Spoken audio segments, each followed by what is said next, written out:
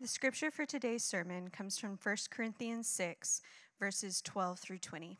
The word of God speaks to us. All things are lawful for me, but not all things are helpful.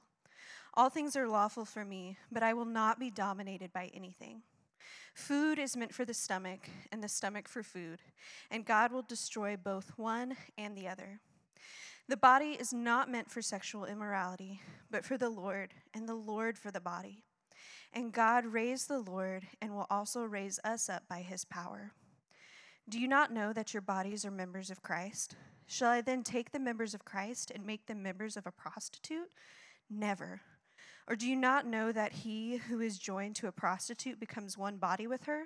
For as it is written, the two will become one flesh. But he who is joined to the Lord becomes one spirit with him. Flee from sexual immorality.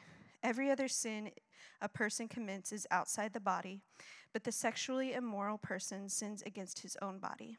Or do you not know that your body is a temple of the Holy Spirit within you, whom you have from God? You are not your own, for you were bought with a price, so glorify God in your body. This is God's words to us. If we haven't had a chance to meet, my name is Jeff Nine. I'm one of the pastors here. I'd love to get a chance to meet you. If you're here and you're not a Christian, I want to say thank you for being here. You're not just welcomed here. We love and we enjoy having you here. And if you have any questions about anything that's going on today or anything about the faith or anything about this text, we'd love to talk to you and afterwards. We have been and continue to walk through this book of 1 Corinthians. And what we find is that what Paul is saying to the church at Corinth has way more to say to us in our current moment than many of us may realize. That it speaks quite specifically to our lives, our cultures, our moment. I want you to hear this text not as a word to other people who lived a couple thousand years ago. I want us to hear this as God's word to us. So I'm going to pray for you. I'm going to ask you to pray for me as we step into this text and see what God would say to us. Father, speak. I pray. Where we might want to dodge a text like this or act like somehow that's speaking to somebody else or not about us, I pray that you would speak to us. Holy Spirit of God, would you help us see the beauty of how you've created our bodies and the beauty of how you've created sex and what it means to walk rightly in relationship to this. Would you speak to us, I pray, in Jesus' name. Amen. Last year, I read a fun little book by the sci-fi author Timothy Zahn called Soul Minder. It's a fascinating little book. In this book, in this world, they've invented a technology or a device that can capture the human soul when it leaves the body upon death. Now, you can imagine in a sci-fi book what happens to technology like this. Bodies begin to be treated as commodities, and so somebody who wants to live forever will buy somebody else's bodies that's younger than them so that they can be placed from their old body into this new body. And people begin to go, well, I like that body better than my body, and I'll steal it. And everything goes off the rails, as you can imagine. As soon as we separate the soul from the body, we begin to treat the body as a mere technology. And that's the point of this book. It's a brilliant book. And whether or not Zahn realizes it or not, he's actually hitting on something that's deeply Christian. And that's that when we separate the body from the soul, we actually treat it as a tool and an instrument, not as the gift that it is. So why do I start with this? Well, I start with this because while Paul is talking about sexual immorality, as he unpacks this, he's really telling us about our bodies, about what our bodies are, why they matter, and what to do with them. See, Paul realizes that as soon as we make the move to dismiss our bodies as incidental to ourselves, we actually will lose our humanity. So as he walks us through this text, there's three things that Paul's going to show us. We're just going to walk through this morning. He's going to show us, or he's going to talk to us about why the body matters. He's going to talk to us about what sex really is. And he's going to wrap up by telling us where redemption is found. Let's get to work. 1 Corinthians 6, verse 12. All things are lawful for me, but not all things are helpful. All things are lawful for me, but I will not be dominated by anything. Food is meant for the stomach, and the stomach for food. And God will destroy both one and the other. The body is not meant for sexual immorality, but for the Lord, and the Lord for the body. You see, whether they were aware of it or not, the Corinthians, or these members in the early Corinthian church, were beginning to treat the body as an instrument for the satisfaction of desire. You see, these two phrases, all things are lawful for me, and food is meant for the stomach, and the stomach for food. These were slogans of their cultural moment. These were slogans that would have been on bumper stickers and coffee mugs and wall art in Corinthian homes. These were slogans that had shaped an imagination in the culture that actually the body is nothing but a technology to pursue pleasure. All things are lawful for me. Anything you want to do. Doesn't impact your soul, just go do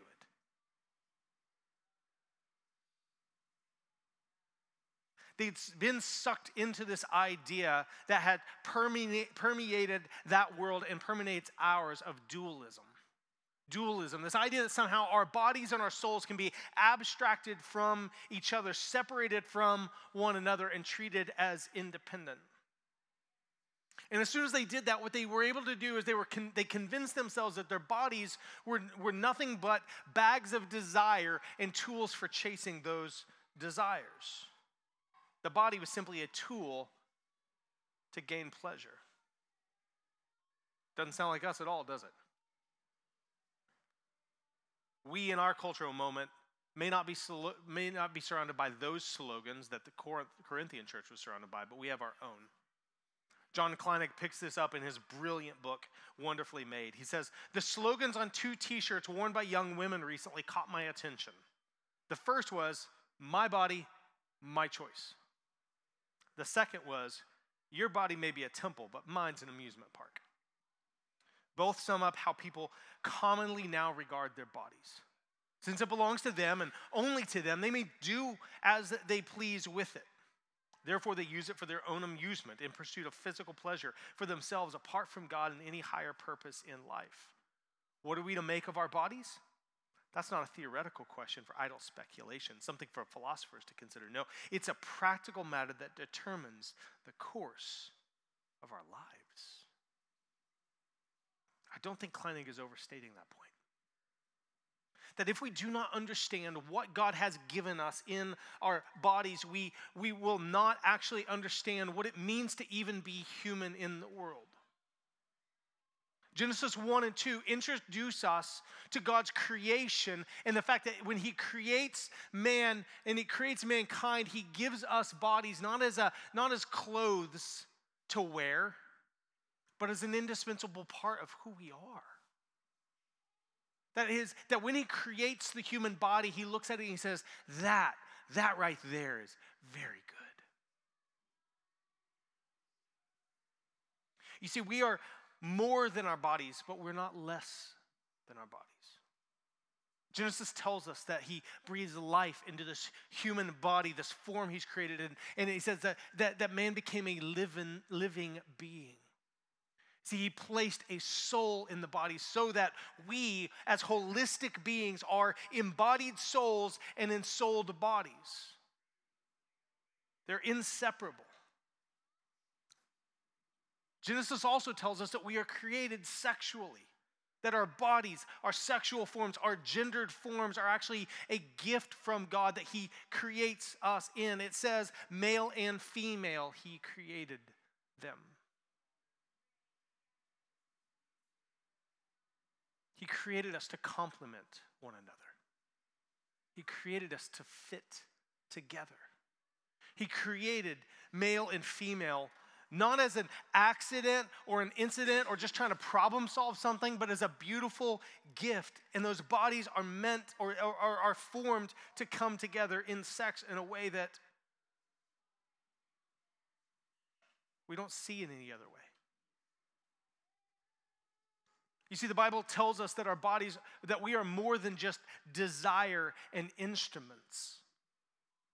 Our bodies are gifts. It goes on to tell us that Christian faithfulness cannot be abstracted out from our bodily actions. In other words, the way that we live our lives, we don't live as disembodied souls. We live as embodied persons. And what we do with our body matters. How we live out faithfully before the Lord and between one another matters. It tells us in that text that the body is for the Lord and the Lord is for the body. So profound. We cannot separate these things. So why does Paul focus so much on this section about the body when he's talking about sexual immorality? What's the connection? Well, the connection is not just that he's trying to give us an understanding of the body, but he's trying to tell us what sex really is, leading us to the second point. Look at verse 15. Do you not know that your bodies are members of Christ? Shall I then take the members of Christ and make them members of a prostitute? Never. Or do you not know that he who is joined to a prostitute becomes one body with her? For as it is written, the two will become one flesh. But he who is joined to the Lord becomes one spirit with him. Flee from sexual immorality. Every other sin a person commits is outside the body, but the sexually immoral person sins against his own body. So what's happening here? Well, in Corinth, we're typically, when we typically think of temple prostitution, we think of people going to the temple, engaging in prostitution, engaging in sex acts as a worship to their God. And this was a predominant thing that would happen in cultures in this day. But in this particular moment, what is happening is that the people are going to the temples, engaging in worship, and having a meal together. And afterwards, after the physical appetites or the hungers are met, then they bring out the prostitutes to address the sexual desires of the body. This was a way in which they worshiped Venus and Aphrodite in Corinth. And what Paul says is, it's not just out there, you're doing this. Saying that to the church. You see, members of the church of Corinth were participating in what the culture said that was of value, of doing what the culture said you ought to do to worship. They had so disconnected their understanding as a soul purchased by God and separated that off from the body that what the body didn't matter to them. So they could chase their pleasures, they could chase their desires. And for them, this looked like temple prostitution. But Paul's concern encompasses so much more. You see, what had gone wrong was the Corinthians had completely misunderstood what sex was. They misunderstood, and their misunderstanding of sex led to a misuse of sex. In separating the body from the soul, they treated sex as simply a need or a right. They divorced it from covenantal relationship. And then they gave this super spiritual cover. The grace of God covers it. The grace of God, the gospel of God liberates us and frees us, and so we can use that freedom however we want. And Paul says, no, you don't get to do this. Klein continues in his book, Wonderfully Made. He says this: the matter of sex touches us more deeply, pervasively, and personally than any other aspect of our humanity, except perhaps death.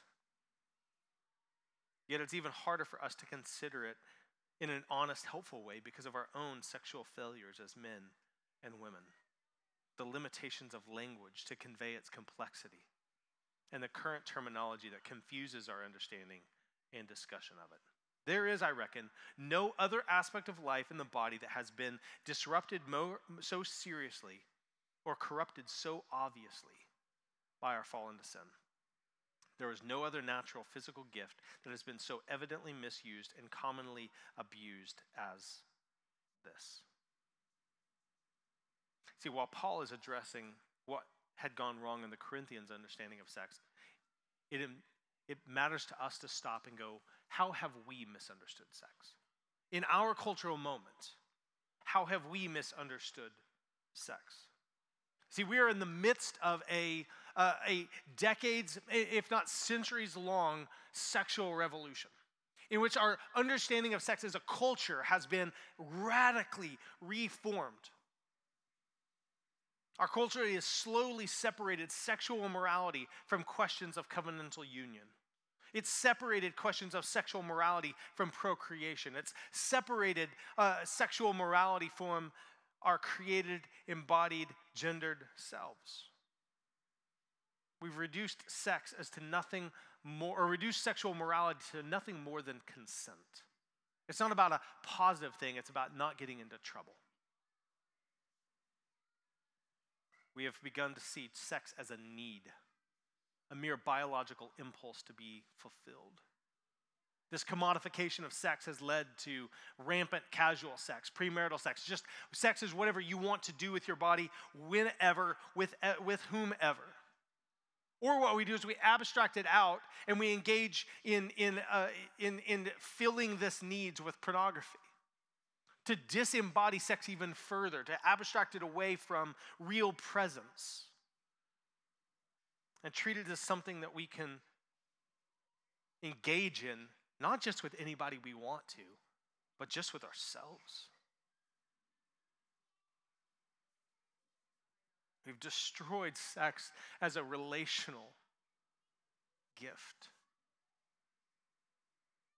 Our culture has separated sex from gender and biology.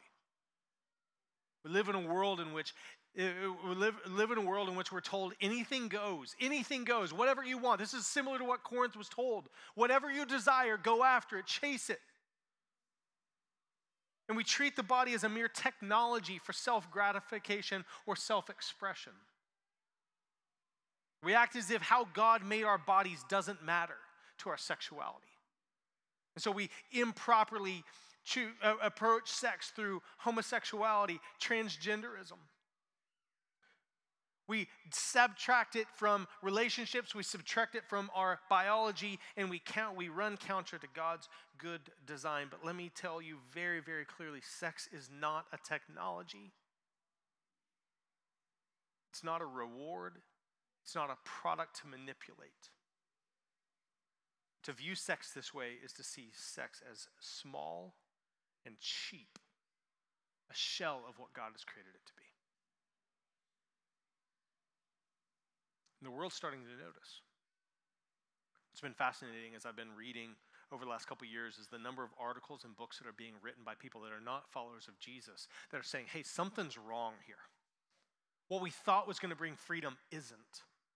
In her brilliant book, End of Sex, Donna Freitas talks about how hookup culture has actually destroyed the ability of, she studies as a sociologist, studies young people in college over the course of years, and she says they don't even know how to pursue or understand intimacy anymore. It's destroyed the capacity for deep relationality. That this abstracting sex apart from relationships has meant we've lost both. We've lost meaningful sex, and we've lost intimacy. Recently, Christina Imba just released a book called Rethinking Sex, A Provocation. And it's great. I wish I had time to kind of unpack her central thesis, but I think it's really summarized by the title of chapter 2. She says this. This is the chapter title. We're liberated and we're miserable. We're liberated and we're miserable. In other words, what we think will gain us more satisfaction ends up losing what satisfaction could be found. So here's a question. What if sex is more than this vision that our culture has given us? We're going to talk more about this next week as we step into chapter 7. But I want to say very, very clearly, the Bible speaks about the beauty of sex. God doesn't blush when he says the word. God didn't blush when he wrote Song of Solomon. He rejoiced. You see, so many people think of Christianity as nothing but repressing sexual desire or pushing it down. And what I want to say is, no. The Bible calls us to the only kind of sex that actually is fulfilling. It celebrates it.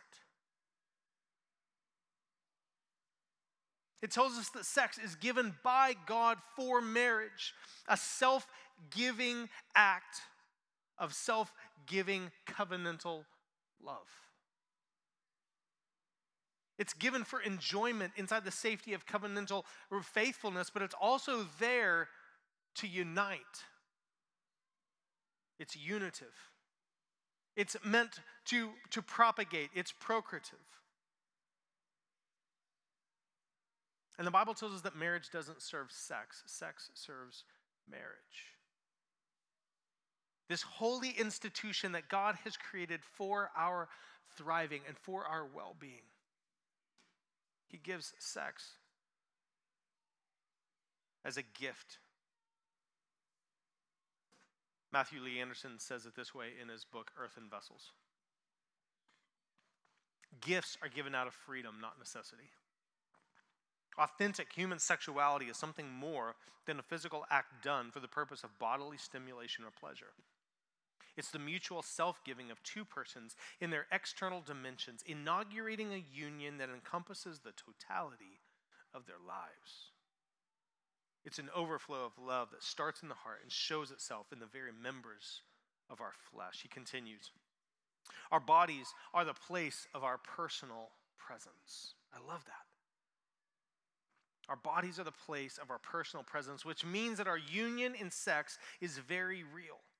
Intercourse establishes a union of persons in this visible dimension. Inasmuch as husband and wife live, move, and act towards others, including their children, they do so as one. You see, sex cannot be abstracted away from the body. This place of personal presence, as Anderson says. It can't be abstracted away from the body, nor can it be isolated or confined to the body. You see, what the Corinthians were doing was trying to separate sex from meaning in their life. They were sleeping with prostitutes, thinking it would have no bearing on their lives, their families, their marriages, their bodies. That's what our culture does as well. We treat the body as a mere tool for sexual gratification. Kleinig comes back and says this. Paul argues that sexual intercourse does not just satisfy certain basic bodily needs, such as eating and drinking. It's been designed to produce a personal bodily union between a man and a woman in marriage. It's a personal union because the human body is inseparable from a person rather than something existing apart from a person. You cannot take a woman's body without interacting with her as a whole person. You cannot detach her body from her soul. Even though people usually identify themselves with their bodies, they all too often falsely fancy that the physical sexuality of another person exists apart from that person. Yet it's not in our sexuality that we most obviously experience the unity of ourselves as persons with our bodies. You see, sex is not just the act of one body with another body, it's the act of one soul with another soul. The biblical vision for this is beautiful and it's holistic, and our culture's view is a cheap substitute.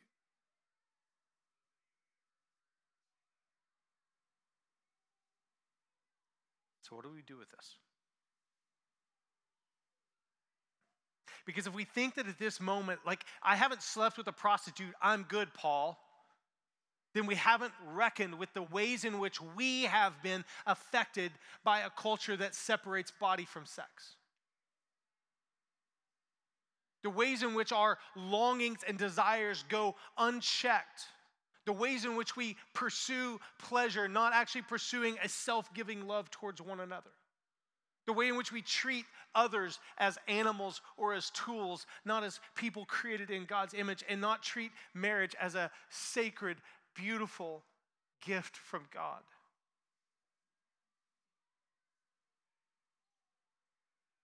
But Paul doesn't give up on Corinth.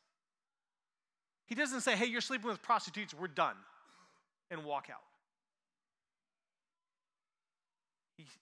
He answers the question, what do we do with our bodies? He talks about what sex truly is, but he also tells them where redemption is found. Look in verse 14.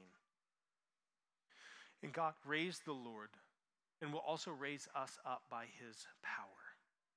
Do you not know that your bodies are members of Christ? Shall I then take the members of Christ and make them members of a prostitute? Never.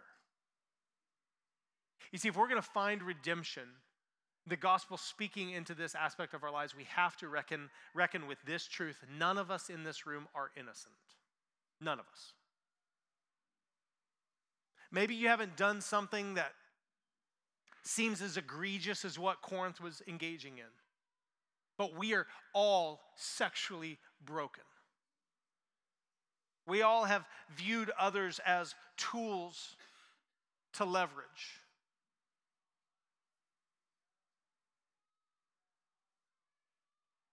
We've chased fulfillment through technology. We've longed for things that God has said no to. None of us are innocent. But Paul isn't just concerned here with who they're sleeping with. He's concerned with what they're worshiping. Paul's concerned with how they are worshiping. Notice here, Paul doesn't call their salvation into question. I think I would if I were Paul. I think I would have probably written this and go, hey, you guys are sleeping with prostitutes. I thought you believed in Jesus. I'm not so sure anymore. But what does he say to them? Even these people that are living in grotesque sexual immorality, he calls them members of Christ. They aren't too far gone. He continues in verse 19, or do you not know that your body is a temple of the Holy Spirit within you? He speaks to them as believers united to Jesus by faith. Do you not know that your body is a temple of the Holy Spirit within you, whom you have from God? You are not your own. You were bought with a price. So glorify God in your body.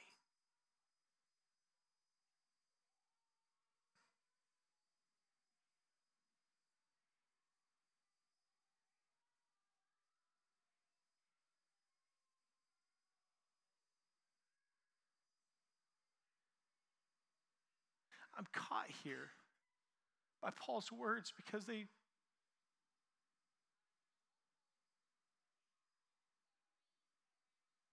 seem so untrue. And maybe I'm just speaking for me. Maybe you guys are way holier than I am. You probably are, but I don't feel like a temple of the Holy One. I feel the brokenness of my sin.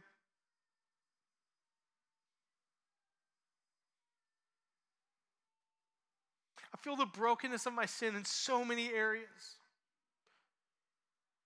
And yet Paul's call to them is to call them towards holiness because they are united to the Holy One. We don't get to live however we want, chasing our desires and chasing our pleasures because A, that's not where life is found, and B, we're not our own. So he tells them to flee from sexual immorality. Flee, run away, get out of here. Don't even come close to it. Because it does nothing but destroy.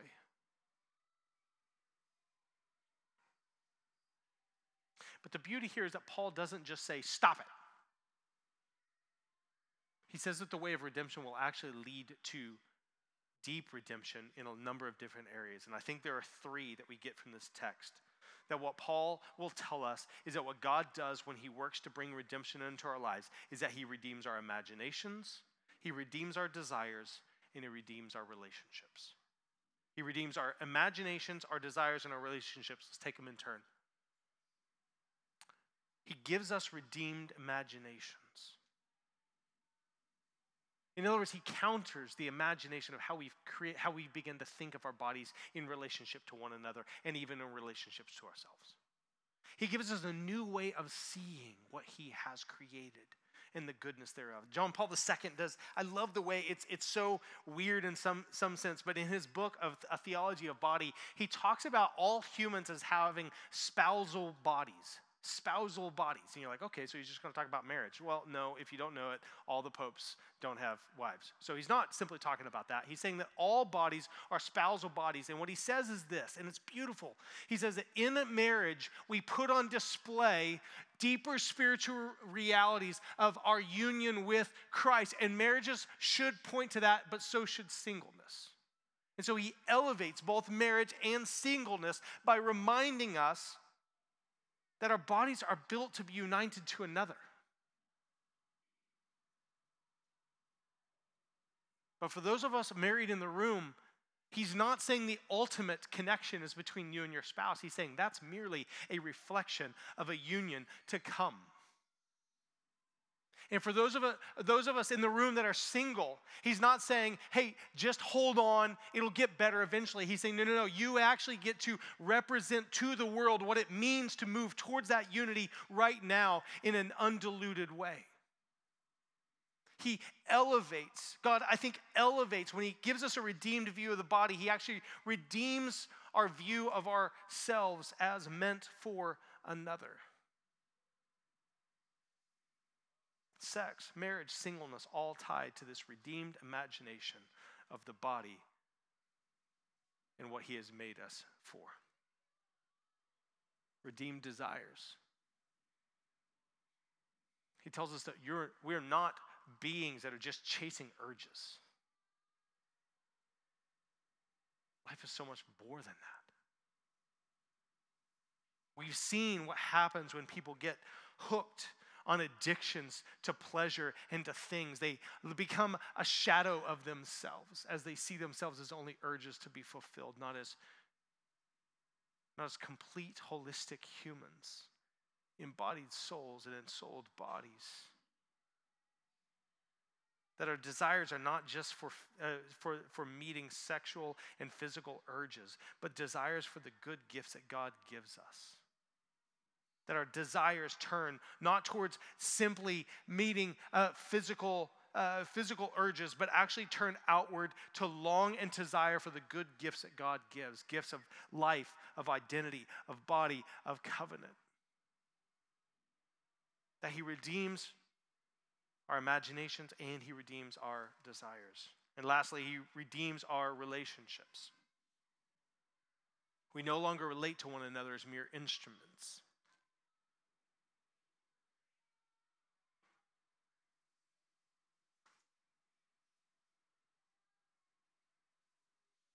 We live in a world in which the idea of non-sexual relationships seems to be scoffed at so often. And yet, what beauty is found in the community and the covenant of God in his church when we see one another not as sexual beings, but as brothers and sisters loved by our Father, that we actually love and serve as well. When we redeem our view of what covenantal faithfulness in marriage ought to look like. And that's what we're going to look at next week. That we redeem our relationships as we flee sexual immorality and pursue holiness together.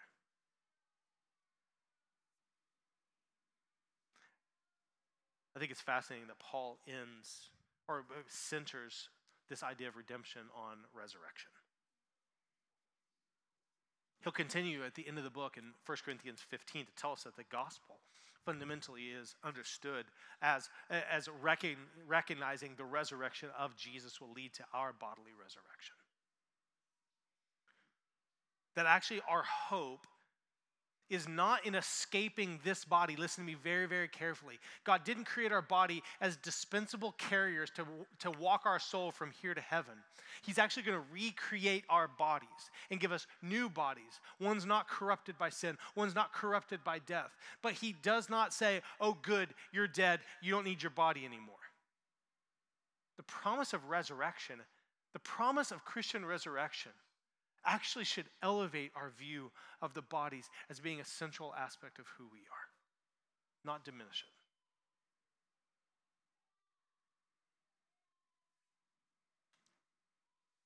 But our hope also is the fact that that resurrection work is not our job. That's God's gift to us. So I don't know where the Spirit is speaking to you this morning. But wherever that is, let me say this very clearly. Do not ignore that prompting from the Spirit. He's calling us away from our culture's slogans and pulling us to a redeemed view of our redeemed bodies, a gift from our holy God. Would you pray with me?